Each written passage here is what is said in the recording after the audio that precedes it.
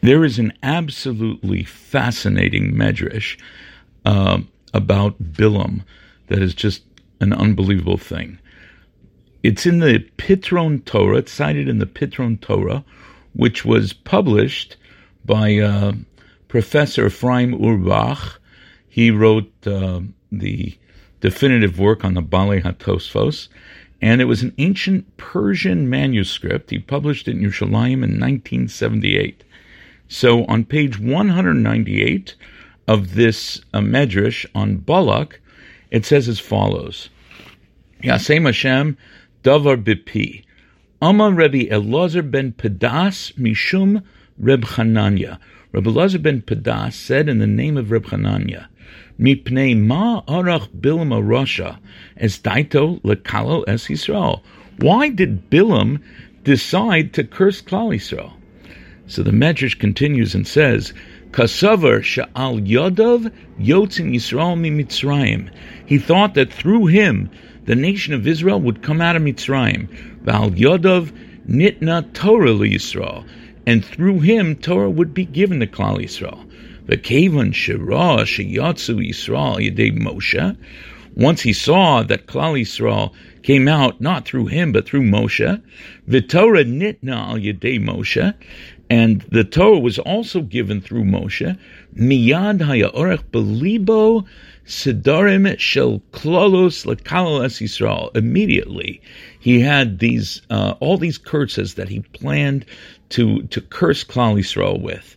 Allah v'amar Shlomo la'adam marchei lev. And Shlomo HaMelech said on this, a person will he's the one that organizes his thoughts.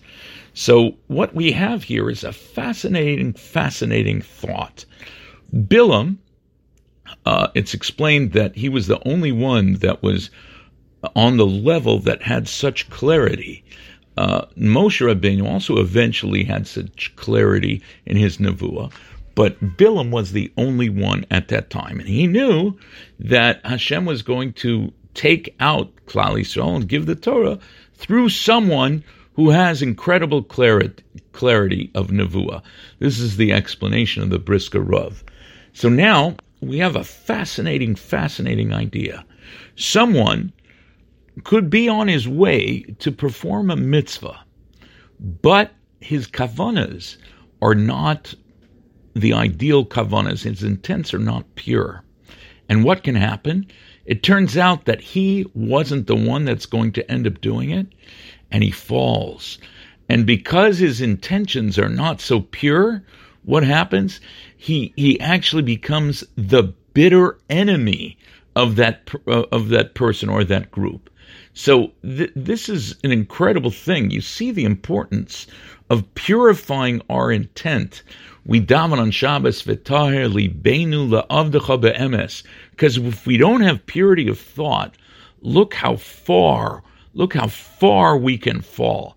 It's an amazing concept. Rabbi Yisrael Salanter, a story is told that he used to speak in various yeshivas to promote Musar. What happened? There was some joker who took the Mari Makomos that were listed, and he changed them around and made just random Mari Makomos. He thought for 10 minutes, Rabbi Yisrael Salanter, when he saw, and he delivered an incredible speech, an incredible shir, based on the new Mari Makomos. And the author of the Kochvei Or says, don't think for a moment that Rabbi Yisrael Salanter needed 10 minutes to come up with this new shir. He only needed 2 minutes. He took 8 minutes, however, to make sure his intentions were completely pure. So we see from here a new insight into this Kochvei Or. The new insight was that because you see, if you don't have purity of intention, you see how far you could fall. This is from the Pitron Torah in this section. It's from the Geonim. It's on page 198, and it was printed from an ancient Persian manuscript from the time of the Gemara, from the time of the Gaonim, rather, in Yerushalayim in 1978.